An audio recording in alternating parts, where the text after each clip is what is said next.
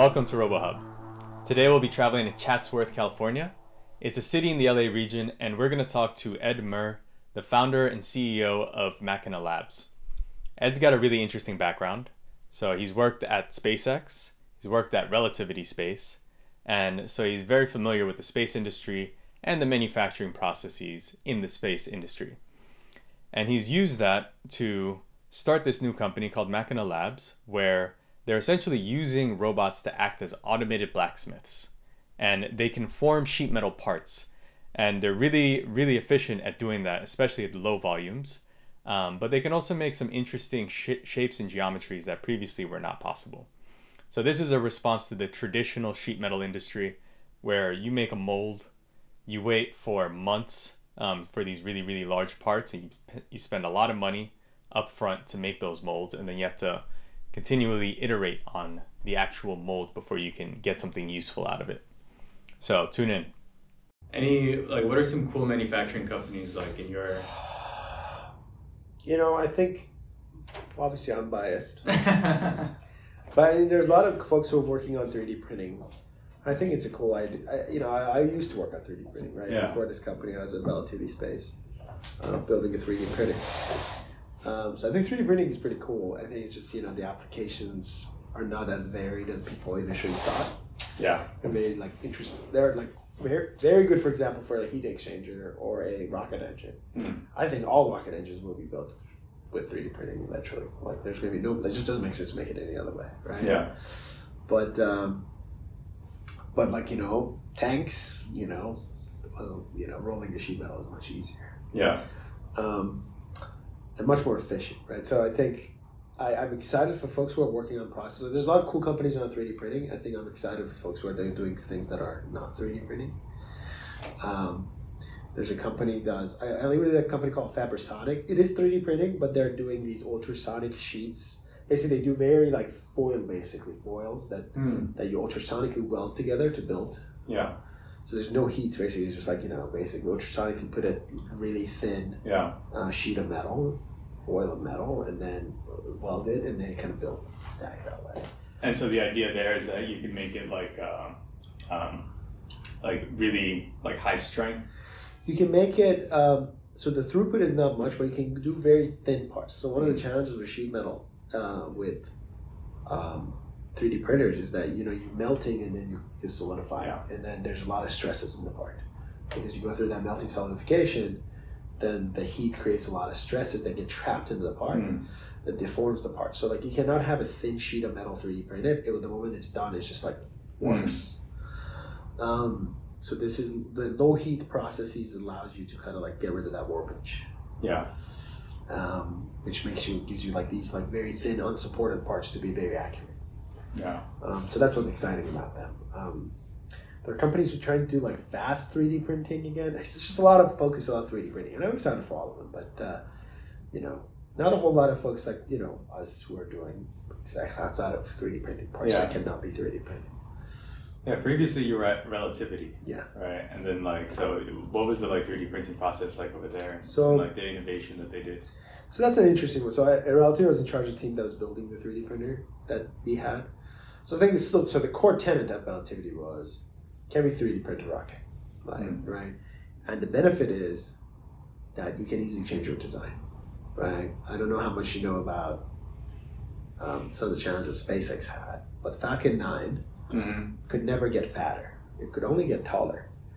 And it actually got really bad because it kept getting taller, and control of it became tough. Why couldn't it get fatter? Because the moment you have fat, you have to make new molds for the tanks. You have to redo your shop floor, basically. So it's a cost prohibitive. It's just cost prohibitive. You have to build another factory. Yeah. So it's everybody's just go fatter and go taller. At some point, then people were shoving things in wherever space they could find without making it taller, right? So it gives you a lot of the moment you can kind of this change the design, but ad hoc. It gives you a lot of flexibility, right? It gives you a lot of knobs to play with to fine tune your vehicle. So the idea was if you can 3D print it, you can turn completely to remove that dependency to hardware product specific factories. Yeah. So that was the goal. So an engine is a very right fit. build rocket engine 3D printed. And like I said, every rocket engine will be 3D printed. But then what do you do with the rest of the stuff? What do you do with the structure of the rocket? So what we were doing there was like building a printer that could print the structures of the rocket. But the main challenge is how can you get feasible? Like, if you use a powder bed printer, you cannot build a 22 feet tall or even taller like a structure. That's a very giant machine, lots of powder. So the idea was, how can you create a high throughput printing process? They can create these larger structural machines. So we landed on a wire TED process, where you're basically welding layer by layer into these tanks. But there's a whole bunch of challenges there. Like, this tank that's a thin wall, you're melting it, solidifying it. It causes the stresses cause the tank to buckle. Yeah. So you have to start thinking about all these challenges. Like, how can you resolve these issues with this process of basically it's just continuous weld. Like, we had tanks that would like 1 week of just the welder running. Yeah. Like, it's a robot, the welder attached to a robot, and then kind of welding. So it comes down to problem of what are the right process parameters so they can actually get a right part in the end. Yeah. So that was the main challenge. So lots of like empirical modeling of the process and building models. So it's like, is that like an expensive process of like try and like fail and try and fail and try and fail, or like heavy simulations? So that's where the challenge comes into play, is that simulations take a long time. Yeah. So it's easier to just build a part and look at the results as opposed to simulate it. Yeah. But if you also just keep building parts and you get the result, you're kind of heuristically improving the process. That is also not a good way. At least it doesn't easily scale. If you have like good, smart engineers, you can do it, but it doesn't easily scale. So the key is, can you capture enough data to build empirical models from the process? And then instead of simulating, build the same thing the simulation would give you, but through empirical process. So that's what we mostly tried to do at the time. Mm-hmm. Yeah. That's what we do here too as well, so to some extent. So is that was the last place you worked before starting this company? Yes. So I did small gigs here and there. I was an advisor for a couple of Bird, the scooters, for a while. This is the goal was, after that I was working on the idea for Machina, and the concept was 3D printing is great, but doesn't cover all kinds of parts. How can we make a platform that uses the right tool for the right process, but it still delivers the same type of agility the 3D printing brings, but for all kinds of parts, right? Which was like kind of resulted in this idea of robotic craftsmen. Right? Because craftsmen are super flexible. If you can roboticize that, then maybe that's the interesting thesis for a unit of manufacturing for future factories. Yeah, because then that way you can just make it repeatable. You can scale it. You can replicate it, scale it. You can have a facility that's 300 of these robotic craftsman cells that can be programmed to do different operations. We talked about this a little bit about data centers. Data centers are basically replaced supercomputers with the same kind of thinking. You had these supercomputers initially back in the 80s and 90s where like it's one very expensive computer that can do one type of a calculation really fast. That is very similar to how factories operate today. It's one factory that can build one product, but it's very optimized to build that one product. The moment you want to change your product, and the same thing with supercomputer, you want to change the calculation, then you have to build another supercomputer or another factory in this case. So the idea is, can you then create this flexible unit that horizontally can scale, similar to how a data center has small computers. Each computer is not that powerful, but it can be programmed to do different operations, but then you can have a data center that has 3,000 of these things, and then now collectively they're as powerful as a supercomputer, but then they can be programmed to do different things. Can we do that for manufacturing? And what that unit looks like? Would it be this robotic? And our thesis is there's this robotic cell that can program it to do different operations. It can do 3D printing if you wanted to do. It can do sheet forming if you wanted to do. But you program it just through software to do different operations. And now you have this facility of 300, 400 of these. Now you can create all kinds of parts by defining each cell to do different things. Yeah. And now you're a very flexible factory that can be defined through software to do different things. Yeah. So just like some of the other differences, you're doing sheet metal forming, right? So the big advantage that you guys are bringing is that you don't have to like create this mold and like this several month long process of trying to get like a new part up and running. Right. Yeah. So, and that's the problem of rigid factories is very evident in sheet metal. Yeah. You have to make these molds. They're like size of a room sometimes. Right? Yeah. Like, for example, you're talking about side panel of a car. It's a very giant mold. And these molds, like you said, takes months to build. And you have to also do a bunch of iterations on it because the part you make, the part that you end up getting is not really the shape of the mold. Because sheet metal has this problem that it springs back. So you've probably seen it. When you bend something and you release it, it kind of bends back a little bit. So you have to actually bend it more to the when you release it goes to the angle that you wanted. Yeah. Same thing as a sheet metal. So the actual mold that you're making is very different than the geometry. It stabs it, but once the sheet comes off the mold, then it springs into shape. So is this like an exact science, or is this like, I mean, you make it sound like you have to actually still adjust it even like for these people who have experience and this is their bread and butter? Yeah, so it's kind of interesting. You still have to do, it depends on the geometry. There are simulation softwares that give you a little bit what that looks like. So there's like FEA simulation software that tells you, okay, if the mold looks like this, this is the part you're going to get. It works for a lot of kind of like streamlined parts. But you still, there's an art called die fitting, which is still a very, very much of an art. You make a die and you modify the die afterwards. And these are like really skilled labor folks that like go in, grind the die down in certain portions, actually weld to it and then grind it down again to modify the shape of the die. And the whole process is called die fitting. And sometimes you have to do multiple dies. You'd be like, okay, I got this. All right, this is the best I could get. Let's calculate how off the part is, and now we need to make another die. Yeah. Sometimes you do some of those. You do have to do some iterations on the die itself. Yeah, but simulations help to get you very close. Yeah. So, what was the motivation behind Machina Labs? Yeah, really, I think working on 3D printing, what you realize is that it's very powerful, right? If you're an engineer coming out of school, and you're a mechanical engineer as well, and you want to build a very impactful part, you have to go work for a very large corporation who can afford to build a factory that can make that part. So 3D printing was, in a sense, very powerful for folks who have like great ideas because they could easily get their hands on a part.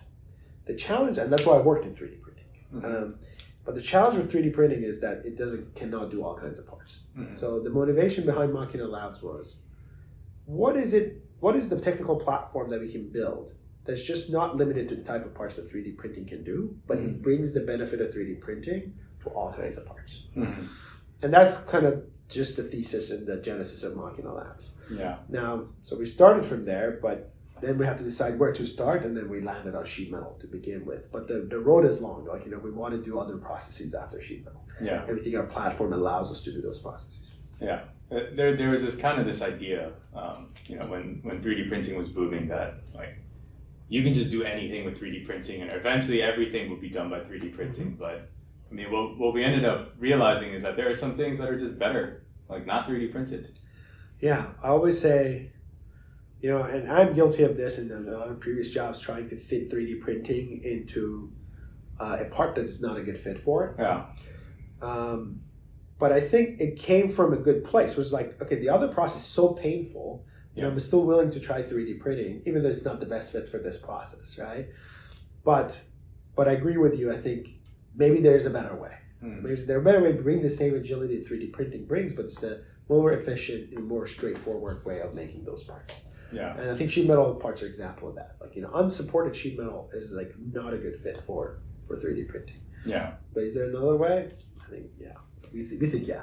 Yeah. Yeah. Like, so one of the nightmares of being a mechanical engineer or like working with these type of products is that when you're in that low volume world, it's just painful to get anything done. You have to beg, borrow, steal for funds to be able to afford anything. Yes. So that's where 3D printing got really interesting. But now you're talking about metal parts and you're talking about strength in different axes and all of that. Like that changes a little bit. Yeah. How does the process work in Machina Lab? Yeah. So at core we have these robotic cells that very much work like a craftsman, like a blacksmith.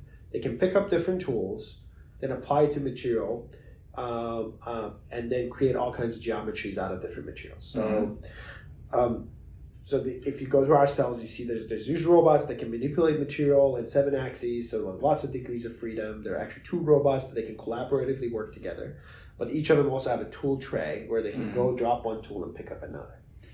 So the tool is the end effector that it uses. Yes. Yeah. Yes. So it's whatever the robot picks up goes at the end of the robot, then we can apply it to the material. So automatic switching for those tools. You can do automatic switching. Exactly. That's cool. But the core process we started to apply this platform to first was sheet forming. And the way it really works is very similar to how a potter kind of forms a clay bowl. Yeah. You see these 2 robots coming.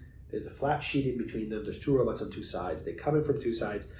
And basically they pinch and deform the sheet between those 2 robots. They both have these stylus-looking end effectors. Yeah. They come in and pinch and deform the sheet and slowly form it into a shape that you want. The same way a potter, pinches a clay bowl as it's rotating on the rotating table to give it a shape. That's exactly basically what they're doing to the sheet of metal. Except that that's a clay, and this is potentially might be a sheet of titanium. You have to apply a weight of a truck to deform it. Yeah. So if you're talking about a shape like this has an end effector on each side that's pushing it into this specific geometry. Yes, it's a defector on both sides, coming in push, pinch, bend, stretch. There's actually a bunch of phenomenons happening at the tip. But basically with the help of 2 tips, you're deforming the product slowly into shape. Has anyone done that before? Academia has been thinking about this, maybe I would say similar concepts over the past 20 to 30 years, right? Actually, some of them, like example in Northwestern, that Professor Jian Chao, who is advisor to our company as well, has been probably one of the most prolific researchers in this area. Yeah. It's a field called incremental forming, but no commercial solutions as of today. There's been some R&D done by some of the automotive companies, but we think the way we are approaching it is kind of finally able to commercialize it. So lots of academic work, but not a lot of commercialized activity there. Yeah. Yeah. Interesting. So, I mean, you've got a couple of parts here. What are some of the differences between them? I see this one has quite a bit of a smooth finish to it as well. Yeah, that's a very tough part actually. So this is a titanium part. Titanium traditionally is very hard to form in room temperature. It actually cracks usually. So TI6 for obviously very common alloy in aerospace because it has a very good weight to strength ratio. So it's super light and super strong. So it's a very good fit. For example, applications that are either you need hypersonic planes. It's commonly used, but you can't really form it. So traditionally, the only process they use either they mostly machine it. Yeah. And if you want to 3D print it, you need a special printer that is very because it's also very easily corrodes. Yeah. So you need to have a very environmentally controlled 3D printer if you want to print it. So we are able to basically form this material. So that's one. In addition to kind of provide more flexibility to forming, our process can also form some of the materials that traditionally were not possible, and this is one of them. Yeah. But we also form other parts from aluminum. These are aluminum parts. To we have steel parts in the corner, stainless steel. So you look at the physical model of this, how true to the model that's designed by the customer is this final shape? Well, that one is a test piece, right? So I don't know if there was even a design behind it. But you look at these parts. Let's say look at this part. This is plus minus 1 millimeter of the customer part. And the main challenge is when you're forming a part. When you're forming a part, like I said, with sheet metal has a lot of spring back in it. You form it, and when you're done and you cut the material, it actually moves a little bit. So those are the things we kind of account for in our software stack. What is the actual part you have to form that once you cut it and trimmed it out, it springs into the right geometry? But for example, our goal is to get to a point. I mean, the best tolerance is you get in sheet metal bore wall because sheet metal is also flimsy. Yeah. It's hard to get very high tolerances in it. The best tolerance is in automotive board, we're looking at 0.5 millimeter. Yeah. And that's plus minus 1. And let's see. I mean, this doesn't really bend, but certainly in a lot of sheet metal parts, they have a little bit of give anyway. Yeah. And I think this, I mean, like, and you think about, I'm talking about, like, it doesn't bend, but actually in reality, probably I just moved it 0.5 millimeter. Yeah. Right? So we're talking about, like, very tight tolerances, right? So, like, if this is +/-1, like, I could probably move this out for, like, you can see it flexes a little bit, But sheet metal in general is, like, a little bit tough compared to machine parts to get it very accurate in terms of tolerances. So, like, how much of the team here is like software developers who are doing all the magic behind, like, doing the special routing of the end effector to make this possible? Yeah, software is our biggest probably engineering team, software and robotics, right? But we also have other disciplines like mechanical engineering, who puts the cells together, the end effect design of the end effectors, design of the fixtures that hold the sheet. But robotic and software is a big portion of the team. We also have the team of folks who develop the process parameters, right? Behind, okay, if you want to form titanium, what changes do we need to make to our cell to make sure we form titanium? But yeah, I think 60 to 70% of the team is still software and robotics. From like software that modifies the CAD until it's formable, to the software that controls the robots to actually do the things that we asked them to do. Yeah. So similar to relativity, is this one of the ones where, it's a very complex interaction that you're having. So it's going to take a lot of like experimenting, adjusting parameters. Like, you have a whole engineers dedicated to that. Right. So is this also something where over here you're going to have to do a lot of empirical testing? Yeah. I think that's a key approach basically we have taken compared to academia. You said, like, who has worked on this? So academia traditionally tries to simulate. Also, just one reason they try to simulate is because they don't have access to hardware. Yeah. So the one fundamental approach that we took is that how can we create a system that we can instrument and gather a whole bunch of data from every second of forming. So every second that we're forming these things, we know exactly what are the forces, how is the robot deflecting. We can get the scan of the part anytime you want. So just like how is actually deformation looks like. So the same robot that forms it can pick up a scanner and scan it at any point. Yeah. So the idea is, can you create a platform that easily captures data so that we can build empirical models so that we can predict what is happening when you're during the forming process, as opposed to simulating it using physics. Yeah. And that's one of the main approaches that we think is fundamentally going to change how we can commercialize this technology. Yeah. So, where are you guys at with your customer base, and what type of customers are you guys working with? Yeah, I think it's interesting. I don't know if it's a result of our network. Founding it, we come from aerospace, so most of our customers early on were aerospace and defense. I think still probably like 80% of our revenue comes from aerospace defense. Next year, we're actually going more into automotive, heavy machinery, marine. The nice thing with sheet metal is that it's the biggest metal processing sector out of all prop metals. Really? It's a $250 billion industry, whereas, for example, additive is 16 compared to that. And like CNC machining? CNC is 112. So it's like almost twice the CNC. And it makes sense. You drive in the freeway, you're basically driving in a sea of sheet metal. Yeah. Right? You're sitting in an airplane, you're in basically a sheet metal can. Yeah. So it's a very common, it's the most common metal form. The feedstock is very cheap. But that means that a lot of industries can potentially be a good customer. But I think we started with aerospace. We still have dominant presence in aerospace and defense, partially because we came from there, but also aerospace defense is more open to try new techniques because they have those challenges. They have to form titanium that nobody else could form. They also have lower volumes and the costs are pretty high.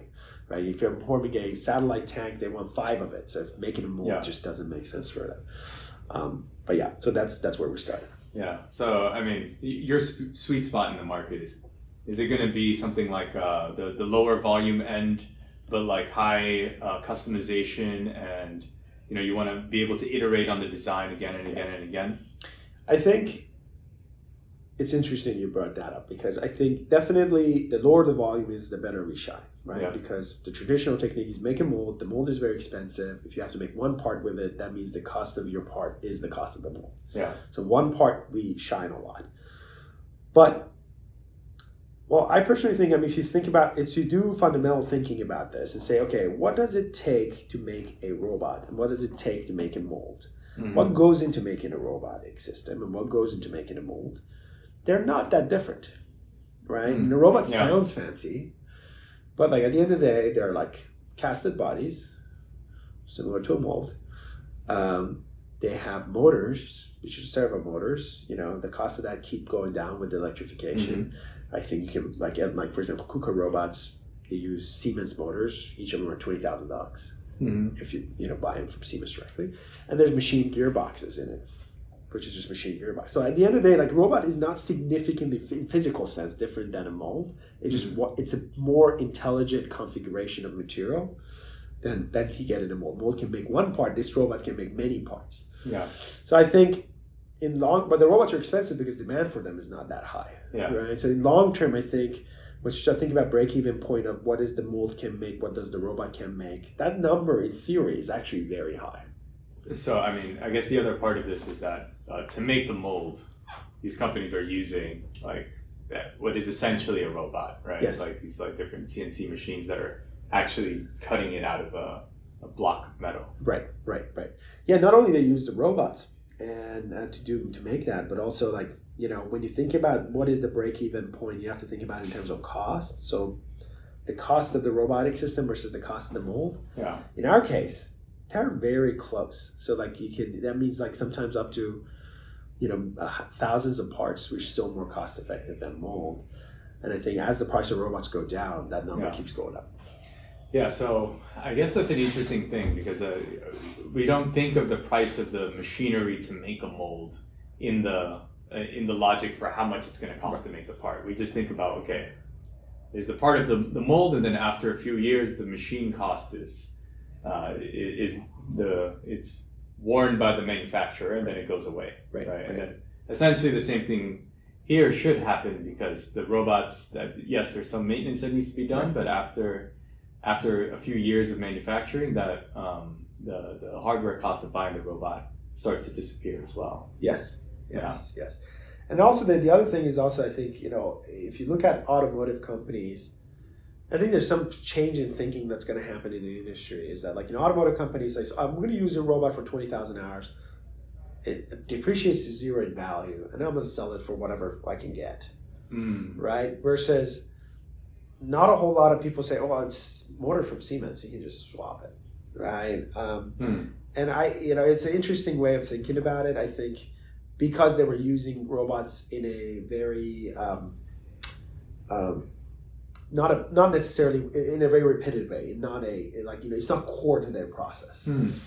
So they really think about, okay, the vendor told me to use it for 20,000 hours, and then I'm gonna throw it away afterwards.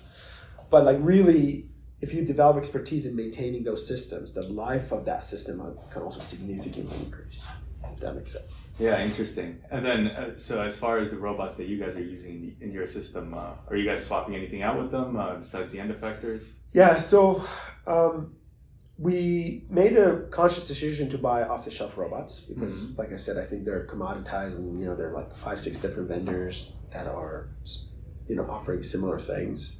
So in long term, there's a lot of cost reduction that I think will happen in that industry and has already happened. So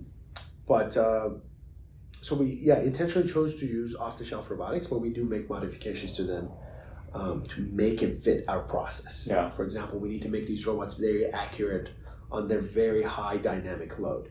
Yeah. Which is not something the traditional robotic systems are thinking about in terms of their controls. That's interesting. And that can be either addition of external encoders to the robots or changing their controls so that they can actually count for dynamic load and accuracy. Those are the things that we do to the robots to make it fit for our process. Yeah, because nobody's using robots or these robotic arms to bend titanium. Yes.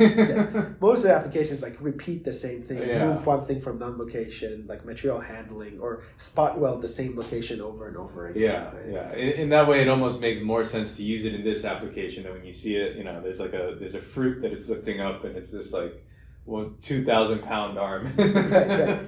And the funny thing is, you mentioned that, is when we were at Relativity, we had this robotic arm that was welding in one location over and over again. and we're like, it's kind of like putting a PhD to do like high school's job, right? Yeah. These robots can have a lot of degrees of freedom, can apply a lot of force, but most applications just go to one location, do one thing over and over again, which is kind of literally feels like you're putting a very talented thing to do something very dumb. Yeah. So one of the other really cool things about this is that you can unlock new geometries. Yes. Right. So what are some of those new geometries that you can unlock? Yeah. So at core, it comes down to the fact that when you're using a mold to form something, you need to be able to get the part off of that mold. Yeah.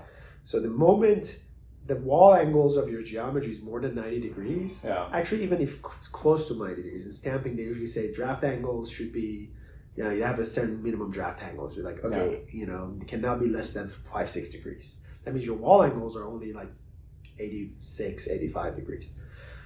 So, because you can't get a part off of the mold. So the nice thing about the robots is that they can go in all the nooks and crannies and can keep forming the part. Yeah. So one of the main things we can do is we can form overhangs. We can form wall angles are beyond like 190 degrees. And what that allows you is to consolidate parts. So parts that are traditionally have to be stamped separately and then connected, we can kind of make them single part. Yeah. So would this be an example of it? That is not a good example of it, but this is a good example of it, right? I mean, it's not easy to see in this part, but this is also, so there's 90 degrees on the side of these. So stamping doesn't allow 90 degree wall angles. You need a slightly more draft angle. But think of even this, if it has like a feature out here that you wanted to extrude out of this, then completely stamping cannot do. Unless you do some very complex die which comes out in pieces. So you can open up the die, take the pieces out. Yeah. Yes. So that's example of like the type of geometry we can do that the stamping cannot easily do. Yeah. And also, you showed me this part, which this is a really interesting mechanic that this has. This is a very interesting thing, as you mentioned. So when you form a part for some of the alloys, the portion that gets strained can actually change phase. Basically becomes a different alloy. Yeah. So in this case, this is a 304 stainless steel. And if you look at the top portion of it, it's actually not magnetic. But every portion that we formed became magnetic. And this has ended up, like for some of our customers, have very interesting applications where you want to locally change the property of the material, which you cannot also do in stamping, because if you stamp this thing, the whole thing gets strained and the whole part becomes magnetic. Versus with us, even the flat parts are getting strained over here. Yeah, which is with our case, only certain portions that we kind of strained became magnetic. Yeah, and is there something special you have to do with like the type of strain that you put on there that would make it magnetic? Yes. So like in this specific case, the more strain you would get in the material, the more magnetic it would become. So it comes down to like basically put more forming into it or work that portion a little bit more, even if you're not forming it more, meaning that apply more stresses to that area, and then you get a more magnetic part. Speaking of the parts the type of things that we enabled that traditionally was not available to stamping, this is another one. So traditionally, this is a composite part. Okay. Right? And this is a composite mold. But traditionally, molds are machined. Yeah. So what is a composite mold? So when you want to build a composite part, you need to have a mold where you lay up composite on top of it, and then you put it in a vacuum bag, you put it in an oven, and then you can cure the part, and you get your final part. So the mold is basically the initial geometry that you lay up your composite on top of. The challenge is in the composite world is that mold is actually usually the bottleneck. So every time you want to change your design, you have to make another mold. And these molds are usually machined. Now, traditionally, sheet metal was not a good process or good material or feedstock for mold making because you need to have a mold to form a sheet metal. Yeah. So now, because our process doesn't require mold, now we actually opened up sheet metal for being a mold for composite processes. So this is a mold that we formed. Oh, that's very interesting. And I think tradition is going to be heavy. I'm going to try to see if I can move it. This is like... Oh my God. This is what traditionally the mold would have looked like. right? This is night and day difference. Right. So this is like a 44-pound mold. This is only 1.5 pound. Yeah. So this is what they would traditionally do, and this is what is enabled with our process. So now we actually can bring cheaper, faster molds to composite world, where traditionally wasn't possible. And stamping didn't make sense because you had to make a mold to form that part anyway. Yeah. Yeah, I mean, so you could just see like even just the weight difference in the handling, you know, Yes. there's like all safety, not to mention. Yeah, and I showed you downstairs. So this is like smallest mold. I mean, this is actually like not problematic. Yeah. You know, we have customers who are making molds that are 12 foot by 5 foot. So when they're machining that thing, it's not only like cost them hundreds of $1,000s to machine it and remove a lot of material, waste a lot of material, but like literally they have to move those things with cranes. Yeah. And so just like how long would each of these take to make?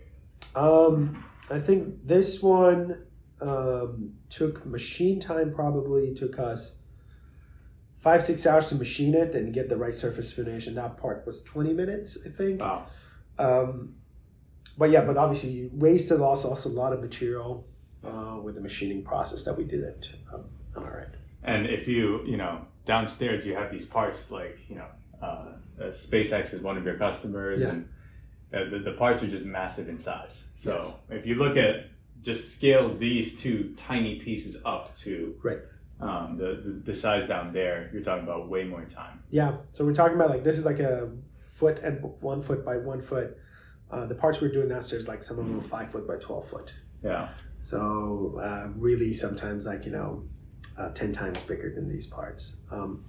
Yeah. And those are gets into hundreds of $1,000s in terms of making the mold, especially if you want to more form it out of exotic material that people usually use, mm-hmm. or mold machine it out of exotic material that people usually use. People usually use, so this is aluminum mold, but traditionally people use a material that has a low thermal expansion coefficient, mm-hmm. because when they go through the curing process, they don't want it to expand too mm-hmm. much and destroy the part. Mm-hmm. So they usually go with something with Invar.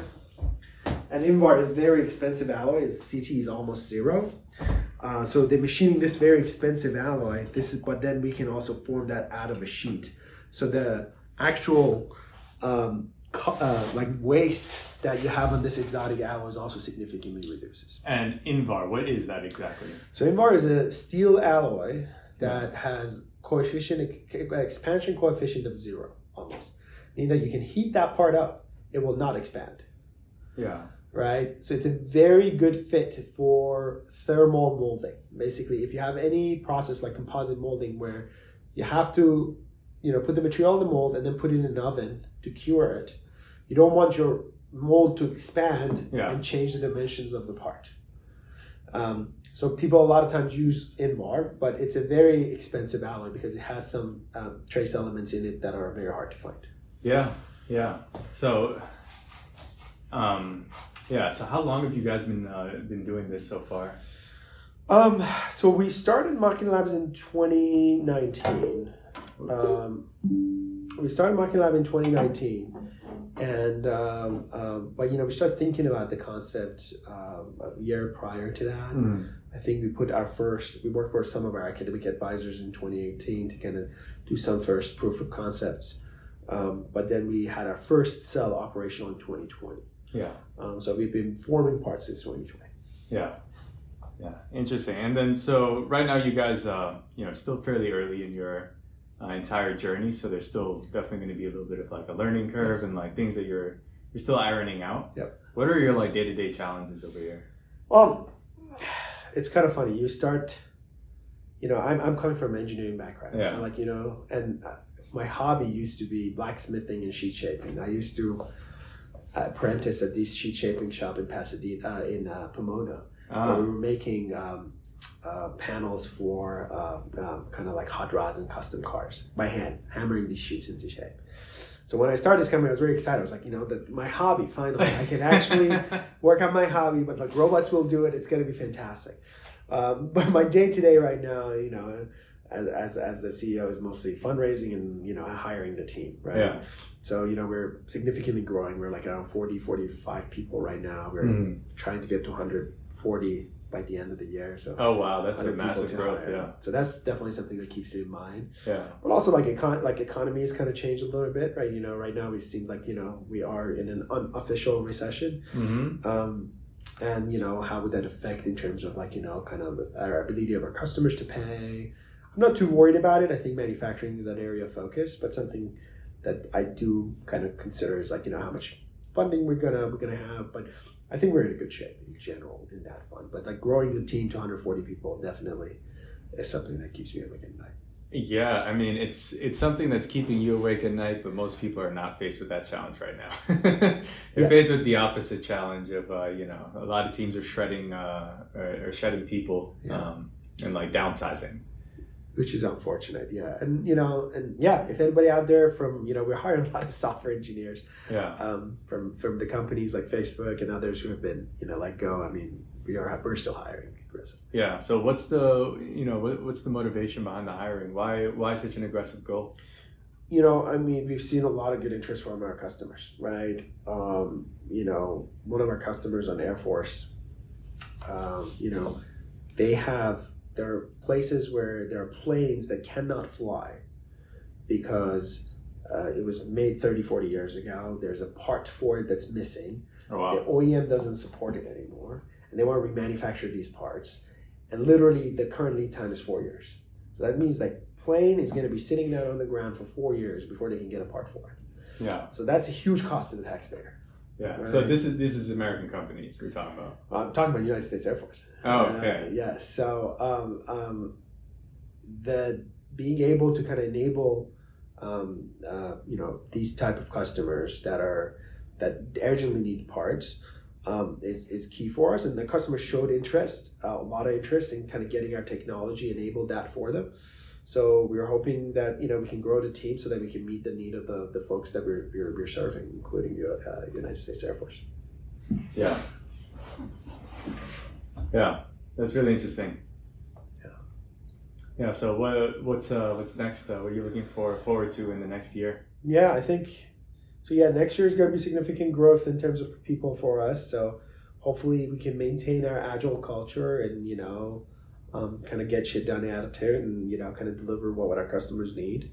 But what I'm really excited about is kind of expanding our capability beyond sheet forming. Right now our cells, we talked a lot about forming, but the same cell that forms these parts drops the forming end effector, picks up a trimmer and trims the part.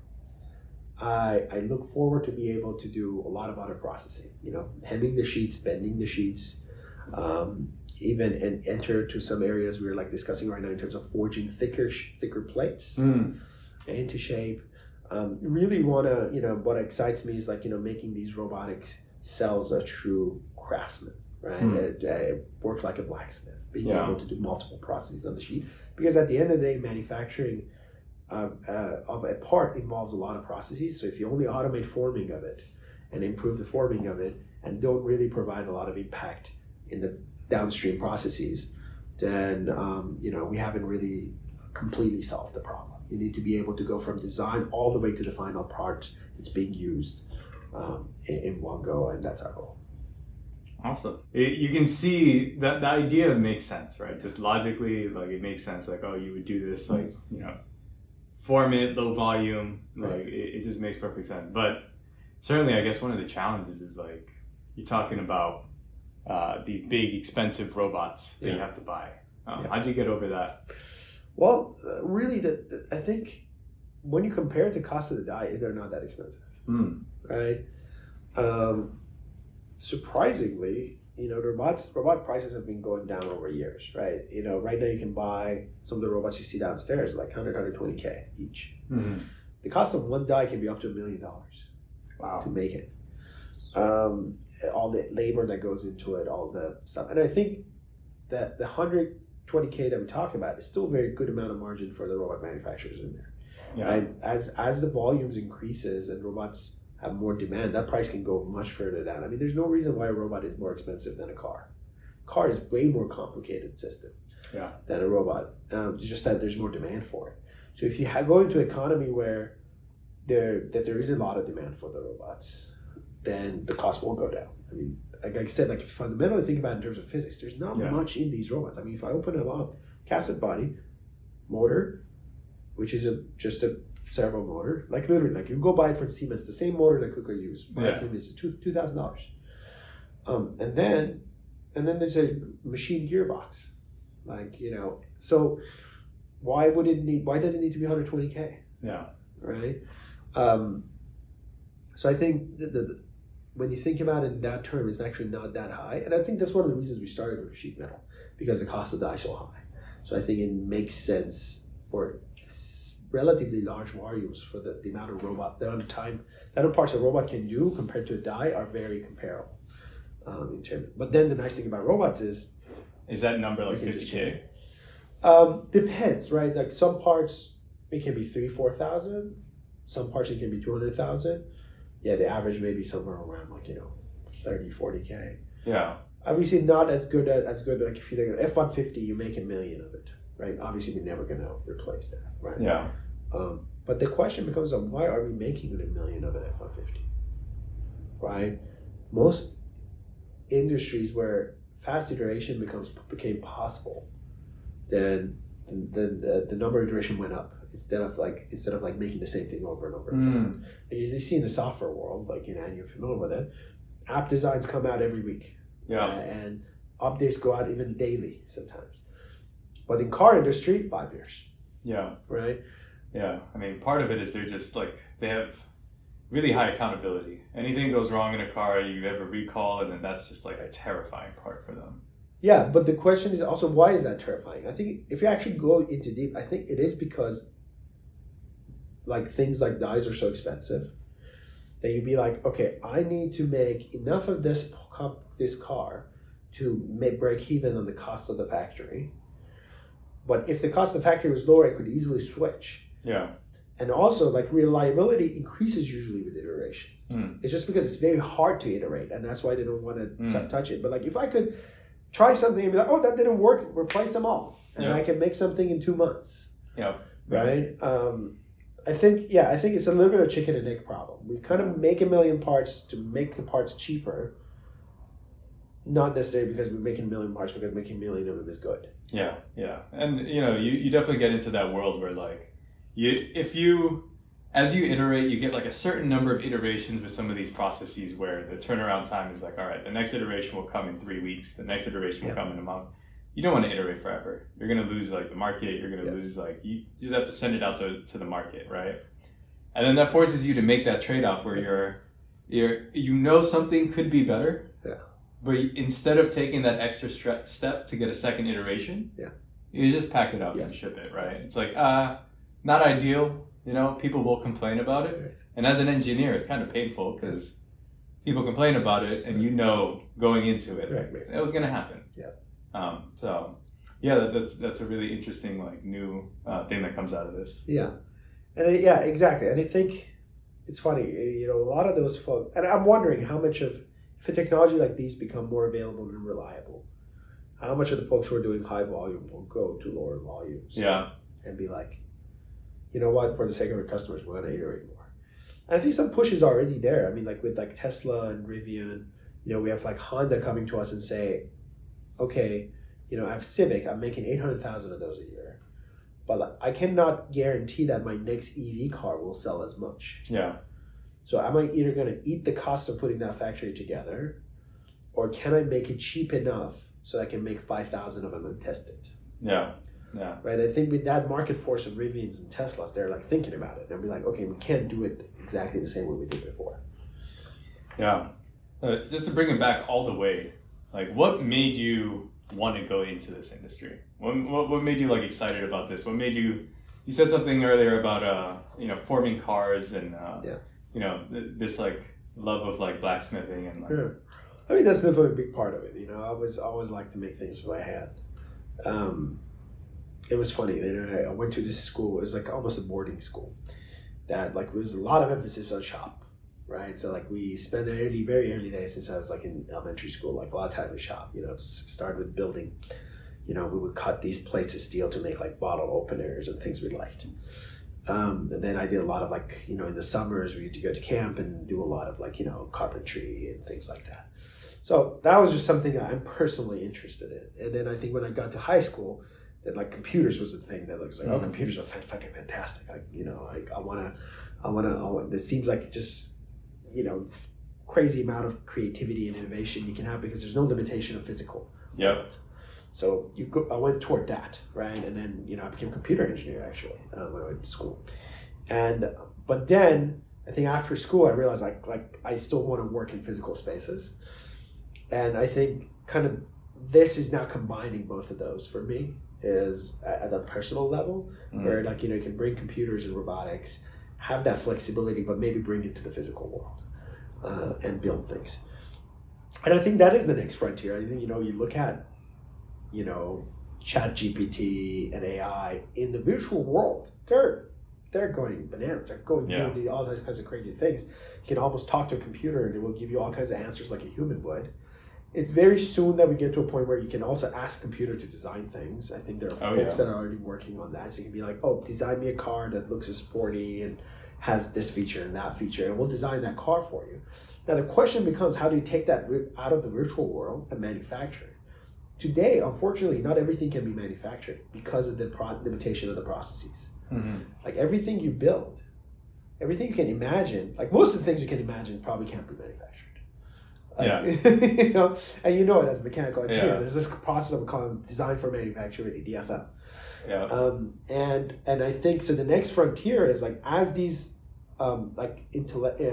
visual systems have become so complicated and so sophisticated and can do all kinds of things. How can you match that capability in the real world? And I think technologies like this is going to be that interface. Right? Where you can be like, okay, I want to build this car, but now I can form all the panels in that car with this process. Right. The car that the AI, the ChatGPT that can design cars can that gave to me, now I can make it. And these software systems, they were able to get to where they are because you could iterate. Yes. Because you could just like rapidly like test it and like you get faster computers, the processing time gets faster, everything got better. Yes. The mechanical world, the physical world, like still has like that challenge. Yes, 7 years it takes to iterate sometimes. Yeah. And like, so like 3D printing, that was the magic of it, right? When it became popular, it was like, oh wow, this can finally change. But then we realized that material properties and, you know, not everything is a good fit. So like seeing that same concept go into different aspects of manufacturing is super interesting. So they can do all kinds of parts, all kinds of materials. And truly make it like, you know, and I think at the core of it also like that platform, starting thinking about it in terms of platform, not process, right? 3D printing is a process, but what is that common platform that can 3D print, but it can also form sheets, but it can also hem sheets, can also do forging in an agile way. I think that is what excites me the most, right? Not just try to like shoehorn, you know, every part into a process. You know, it's interesting because as an engineer, you're not taught that like, oh, this manufacturing process exists. You guys are brand new too. So obviously you don't learn that in school. Like, how do you educate people who are in other industries or, you know, market it so that people are just like aware of what the possibilities are? Yeah, I think it's a challenge for sure. I think, you know, it's funny. Even when I started this company, I remember going to like experts in robotics, and we're like, "Oh, that can be done. Robots would deflect. It's never going to be accurate. It's too high of a force. Robots are noodly. Like it's just not going to happen." What it took was, and I decided to go to the interns that I had at previous jobs, the ones that were in school at the time, and they were interning for me. I'm like, "Hey, graduating from school, you want to join this new company that we were starting?" And then they had no objections to what could be and could not be done. They were like, "Oh, let's get started." And I think it was actually an interesting thing. It was that like the early team, they were all young folks from like very good schools, very creative, but like have no expectation of what can or cannot be done. And then it was done, right? And then we went back to the experts, and they were like, "Well, look at it, it's actually forming." And now like the experts are coming back to our team, and they're like, "Okay, let's just start working with these guys. It's actually working." I think the reality is that most of our users are going to be those people who are more positive, or not more positive, but more, in some extent, naive about what can be done, and they come in and they actually start playing with this and be like, and you know, completely switch to this process and start using this techniques. I think they're going to be more resistance toward the folks who've been like stamping for 50 years. because that is their world, right? Yeah. So I think to some extent the answer to the question is like just new generation of the engineers who are coming in out of the school and be like, you know what, this makes sense, let me use it. But to that extent, I think also just driven by the forces of the market, right? Yeah. Like, there are, like I said, we talk with Hondas and Fords of the world, and they've been stamping for a long time, but now they have to compete with Rivians and Teslas and put cars out there and test cars, and they are looking for technology that enables them. But from our perspective, what we're trying to do is like try to just see as much as we can provide matching features to stamping, so it's easy for them to kind of make that switch. But inevitably, there's a lot of training, right? And I think that will be part of our company for sure. Yeah. Awesome, sweet. Well, thank you. Thank you for your time. Great questions. This is actually good. I enjoyed talking. Yeah,